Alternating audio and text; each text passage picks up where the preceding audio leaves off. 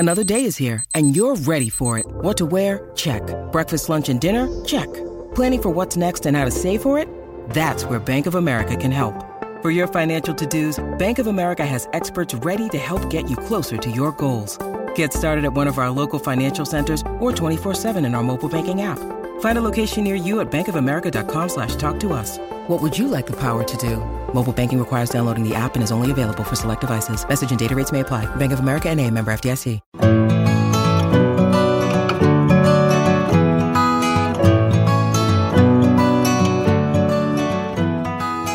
Welcome to the Flying Solo Podcast, a show for those going it alone in business. If you're working solo or have dreams of starting up, you'll find support, inspiration and advice at Australia's largest and liveliest small business community. Find us at flyingsolo.com.au or join us on Facebook. Here's your host, Robert Gerish. Hello and welcome to another Flying Solo podcast. Thank you so much for joining us. If you're listening via iTunes, please consider leaving a short review of the show. And don't forget, we welcome comments and discussion on Facebook or via the page this show has on flyingsolo.com.au. Now, our guest today is Lee Dunsford, a finance specialist experienced in asset funding and international trade finance. He's a contributor and advisor with LoanDesk, a service that lets you compare and ultimately match with around 50 Australian small business lenders. And you may well have seen his profile around Flying Solo. We're going to look at the changing face of small business loans. Hey, Lee, thanks for joining us. G'day, Robert. Thanks for having me. It's a pleasure. Well, look, to the casual observer right now, it's sort of, and I put myself in that category. It does seem that we've never kind of had it so good when it comes to options for finance, options for finding finance. Is this really the case? And maybe you could start off by giving us a little bit of a snapshot of the loan industry as you see it. Yeah, sure. So I guess when we say businesses have never had it so great up until now, you could probably have a few arguments for and against that. And certainly, sure. Definitely SMEs in this space probably have very strong mixed opinions, especially when it comes to, I guess, more traditional type funding from banks or the likes. Sure. Outside of banks, there is definitely a new emergence of alternative funding options which are coming online and have certainly had some huge successes in the UK and US market. And we've seen a gradual growth in the last 2 years of options opening up for SMEs. And I guess the key things happening at the moment is SMEs aren't really aware of these options that are existing in the marketplace. Well, I think there just seems to be so much coming at us. I find the whole thing a bit confusing, to be honest, which is kind of why we're talking. That's right.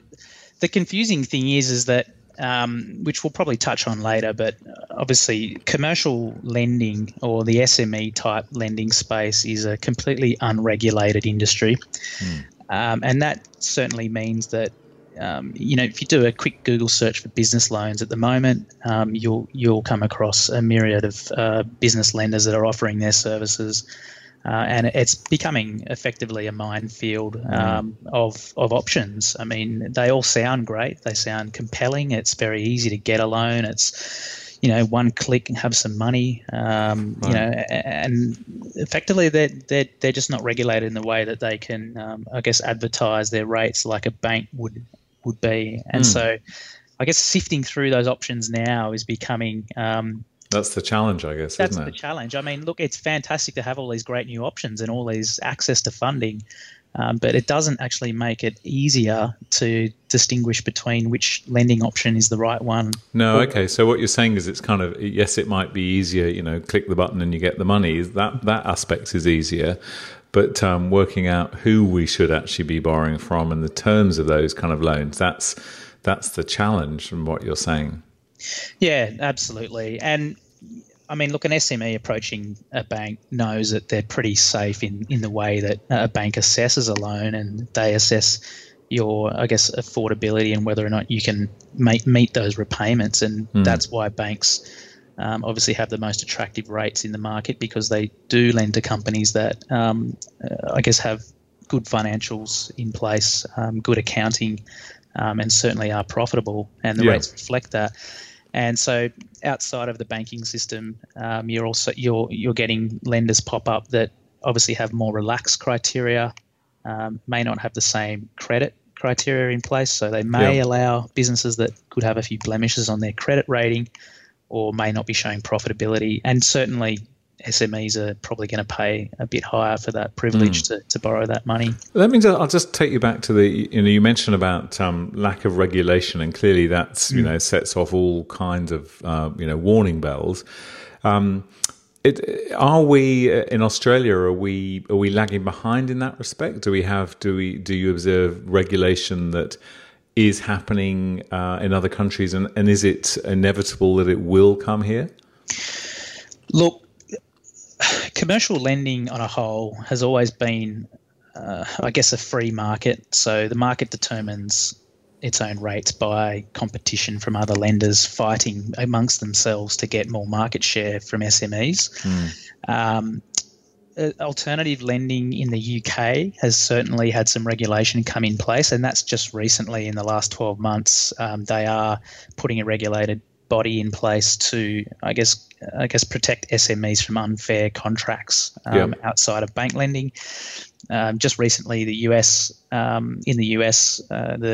think it's Obama's former top business advisor has just said that they're warning that there could be a potential another credit bubble in the SME lending space. Right.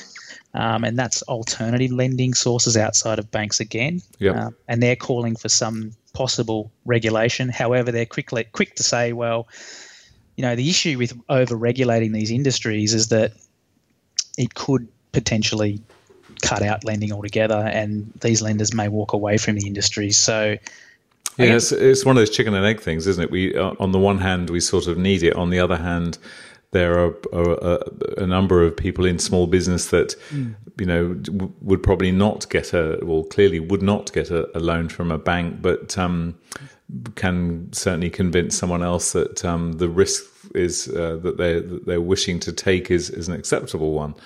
That's right. Yeah. So what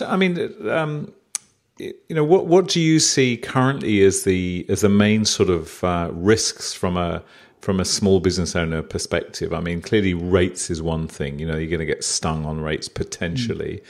What else should we be looking at? I mean, I know that I don't want to turn this into an ad for LoanDesk, but I know that within your business, you clearly have a good look at kind of who you've got on there. But what are some of the traps that as business owners we should really be looking out for? What are some of the signals? The key traps that we see are business owners, I guess what I like to say, taking the path of least resistance. And that is too quick to jump into a loan that is seemingly very easy to access and not fitting that loan with, I guess, the cash flow cycle of their business. So what I mean by that is you might be a retailer and you might have regular deposits coming in, or you might be a restaurant and you might not have you might get peaks in trading on the weekends, and that might not suit certain types of lending products, which some of them in the market at the moment they're requiring daily repayments of principal and interest, which is which is amazing. And if you can imagine, if you've got a peak and trough in between, then you may miss some payments and fall into some traps in late payments. Wow. And whatnot. I couldn't bear the thought of daily repayments. Well, my goodness. It does sound pretty intense when you think about it. And then there's other options out there for business owners that need to match to financing products which suit their, I guess, peaks and trough. And some businesses have very lumpy seasonal peaks, so they might only sell a lot of stock in winter. Yep. Or they might have a very strong summer period. And if they borrow a loan that requires heavy repayments history or short tenures of loans like 6 months, and stock doesn't turn into cash flow within that time enough to repay the loans, and they can get caught out as well. So they need to have a proper conversation with an advisor or someone that can plan that before, I guess, jumping online and going, oh, I've just been approved for 100 grand over 4 months or 5 months, then I'm just going to jump in and take that before really considering. And I guess what this is probably a very naive comment, but what we mustn't do then as business owners is assume that the person sitting on the other side of the desk is going to draw these potential risks and traps to our attention, because they're surely not. Because this often is how some of the not hopefully the people that you've got with you, but these are how some of those companies make their living, isn't it? Is by people falling into debt and not being able to pay their loans. So it's kind of real buyer beware stuff. And I guess also what I heard from what you're saying there is, if it looks too good, it probably is. We just need to be cautious, don't we? That's a good point you make there, Robert. The lenders we certainly have on board, I mean, they do lend quite responsibly, and the reason why they do is because they obviously have an obligation to make sure that their loans are going to be repaid.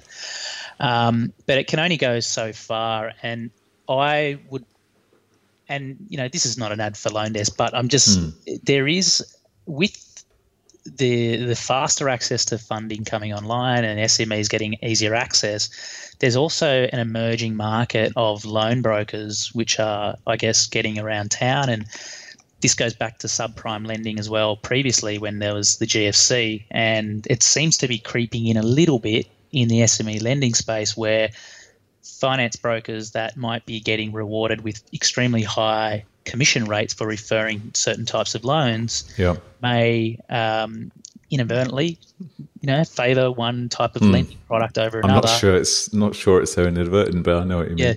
Yeah. And I'm trying to put it a little bit softer. Yeah, okay. And may obviously go and put a borrower with a lending product, which is just wham bam, I got my commission, and move on to the next borrower. And instead of sitting down with the borrower and figuring out, if you're a retailer or you're a manufacturer, you're a wholesaler or you're a service provider, what type of cash flow do you have, and whether or not a 6-month automatic direct debit type repayment, daily, weekly, monthly, is going to suit you, or something that is, I guess, what we call a prepaid and capitalised loan, which you might take out the loan and it's not repayable in full until the 12-month period is up, with no repayments in between. Okay. So I can see that appealing to certain businesses, but you wouldn't want to get to 10 months and be realising you just haven't got a hope in hell of paying it.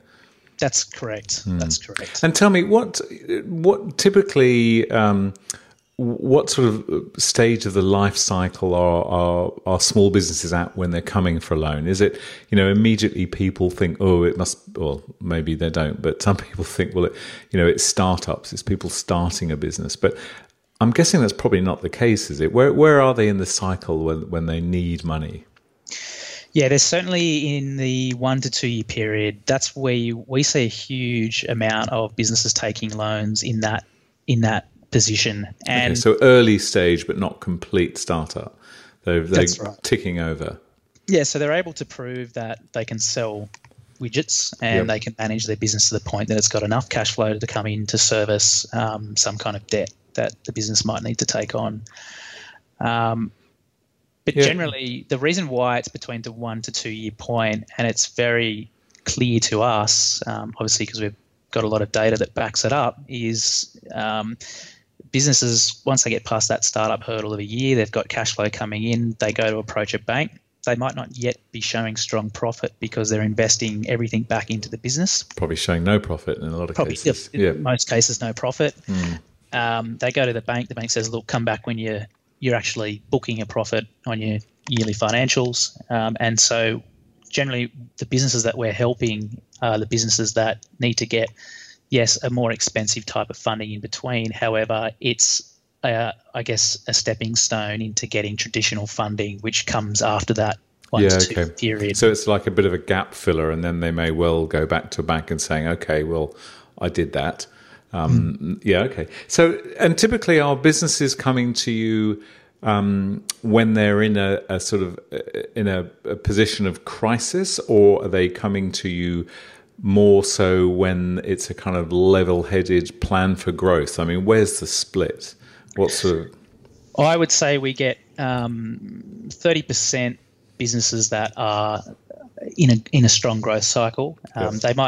We do get a lot of businesses that are looking for bank type funding, and we do obviously refer them out to different of the top 4 banks to continue that funding cycle. But more often than not, the businesses that we are helping are the businesses that have got themselves in a position where they've run out of time and they may not have enough resources, or obviously, like I just said, timing is a big issue with SMEs. Like yesterday I had a phone call, business owner rings up and says, well, I've been working on an order for $520,000. It's from a Chinese mine, and I need to raise some capital to pay suppliers, and I need to go into production literally in the next 2 weeks. Wow. Okay. So that's kind of a crisis one, but it's a trading cycle issue in that instance. It's basically I've got to prepare for this even though the money's not here yet. So, and I guess a lot of these must be in those sort of instances are businesses that have just really not foreseen what's happening. I mean, in your experience, is this? I mean, do you still to this day kind of roll your eyes and get surprised, or is it generally impossible in many cases for businesses to foresee these kind of challenges and difficult positions they get into? Yeah, look, there's definitely a big mix in that area. I mean, there's certainly the business owner that I guess hasn't planned or is undercapitalized for the growth that they're experiencing. Yeah. And that usually just comes in the form of they're dealing with a bunch of suppliers that don't offer credit terms, or they may have reached their credit limits with their suppliers, and now the suppliers are asking for payments up front, and that doesn't match the payments coming in from their customers or the stock turn. So the time it takes them to turn that dollar out the door on stock into a sale of $1, another profit coming back in to operate the company. And then going back to that example I just talked about, the Chinese mine, that we see that continually, issues like that, and that can stem from trading cycle issues. A single concentrated customer for a big amount may be slow to pay or could potentially go into dispute, something like that. Yep. And there's also some taxation issues as well. Some SMEs fail to pay their tax on time, and that creeps up on them, and all of a sudden, the ATO is knocking on the door saying, well, where is it? You've got to pay a lump sum, and thinking, well, I need to act fast to keep the ATO happy while trying to juggle. Yeah, it's tricky, isn't it? Because, when you're talking about businesses that are in a lot of those cases and are in their early stages, is often that's the time when, unfortunately, in my experience of meeting a number of people at that stage, is you can't, in many cases, you can't tell those business owners anything, because they're, in their eyes, unbreakable, and the world is just poised to, give all their money to this business. Passion is brimming to its maximum. But often what I think what none of us do is we're just not realistic enough when it comes to how long is it going to take for that first kind of dollar to come in, and often it's a damn sight longer than you think. And then you've got, all these payment terms issues and so many things, but it's hard to get this across to people when they're in the early stages of business. I mean, do you find, are you increasingly, or do you wish you were, perhaps you're not yet, but would you like to be sort of getting to business owners earlier? Would you like to be, do you think as part of the whole kind of startup process, we should be putting a lot more thought into cash flow and money? Yeah, look, that's sort of, I'm surprised you got to that topic, because that's something we've always looked at. And we've also had some major discussions with a big industry body about putting something like that in place. However, we found that SMEs, and this goes back slightly to what you were just saying about we're unbreakable, we've got the passion, we're rolling, it's, everything's going to be great, nothing's ever going to fail because we're growing. The businesses in the 1 to 2 year stage, a lot of them will turn around and say, well, I don't need your help.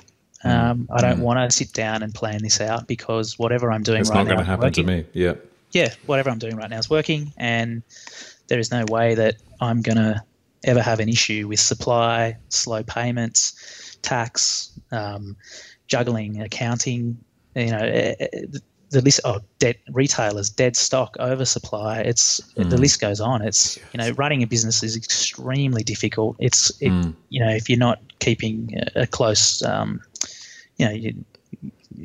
laser guided eye on it, it can really get away from you.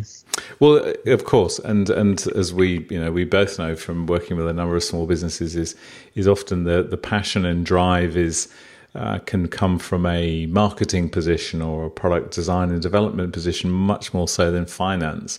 In so many cases, finance is the bit that we naively think is going to sort of look after itself, and sadly in many cases it doesn't. Another topic I'd just like to quiz you on, which I hadn't primed you on this at all, where I was going to go with questions, but what's your whole view of the whole kind of Kickstarter type process, where people are saying, hey, this is what I'm going to do, buy in early, what's your opinion of that? Is it something that comes up within when you lone guys go and have a drink together? Is it a topic that's discussed? It's certainly, look, it's not really on our radar. I do believe in the Kickstarter program. I think it's a great initiative. However, I think the sobering truth is that Kickstarter campaigns and the like are definitely reserved for the more popular type of ideas, or I guess. I know what you mean. Sort of groundbreaking, innovative sort of things. Yes. Well, they certainly don't work for. Well, you'd probably say more than 90% of the SME population in Australia, and that is, the standard type industry. I mean, you're not going to put a Kickstarter campaign on there because you're now manufacturing widgets to wholesale into you're not. Beauty shops. It's going to be difficult. But if you are building a new hoverboard, you'll. No, fair point. It's more for the sexy, shiny new objects, isn't it? More so than existing. Yeah. But okay. Great initiative. Well, I guess it just shows that every industry is being disrupted to some extent, and clearly your own industry is, and you're obviously position yourself well within that disruption, and are indeed part of the disruption. But so looking ahead, then, just to kind of wrap us up. So yes, we've got an industry that's unregulated, and that may or may not change, but it's not going to change anytime soon. But clearly there's a very distinct message from you, which is buyer beware. It just because it's easy to get doesn't mean that you should be getting it. So we need to be thinking, and I guess that's, again, not trying to turn this into an ad, but that's one of the whole points of what you do at LoanDesk, is you assess a whole variety of lenders. And I guess what we'd both also say is whatever you do, when you get close to something, get ideally someone else to kind of run their eyes over it. Is there anything else that you, particularly to close, that you think we should be considering, or anything else that we should be particularly aware of? Yeah, look, I mean, from a helicopter point of view, when a business owner is looking for a loan, they really need to ensure that they've really properly assessed what the real true cost of that loan is going to be. That's one of the main factors that I shake my head at every day. I will see a borrower go for a loan, get approved for something which is reasonably priced, and then they'll find a loan that maybe says that it's only going to be costing them, $10 a day. But the other loan will say, well, the interest rate's 18% per annum, and they'll think, well, geez, 18% per annum is very expensive, but the $10 a day loan seems very cheap. And so they go for the $10 a day loan, when in fact the actual true annualized interest rate on the $10 a day loan repayment is probably more like 70% versus 18%. And so it's an easy trap to fall into. It's a very simple sales technique that some lenders do use. And so it's all about getting the true cost of the loan, pricing it up over the period that you have to repay it in, and annualizing that rate. And it's certainly easy to do that. They can jump on Google and talk about how to calculate, they're called APRs, or annualized percentage rates. Okay, well, that's a very good point, because it is, as you say, it sounds so attractive, $10 a day.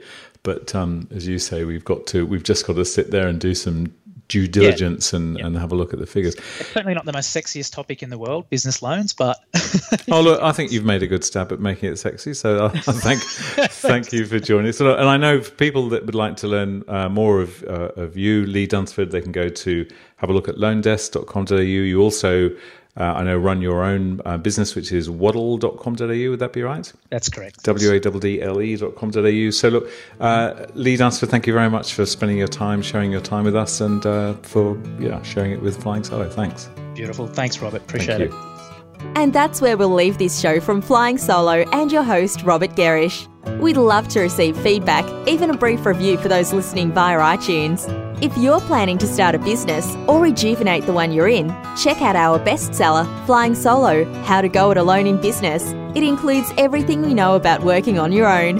And of course, we invite you to dive into the resources and supportive community at flyingsolo.com.au.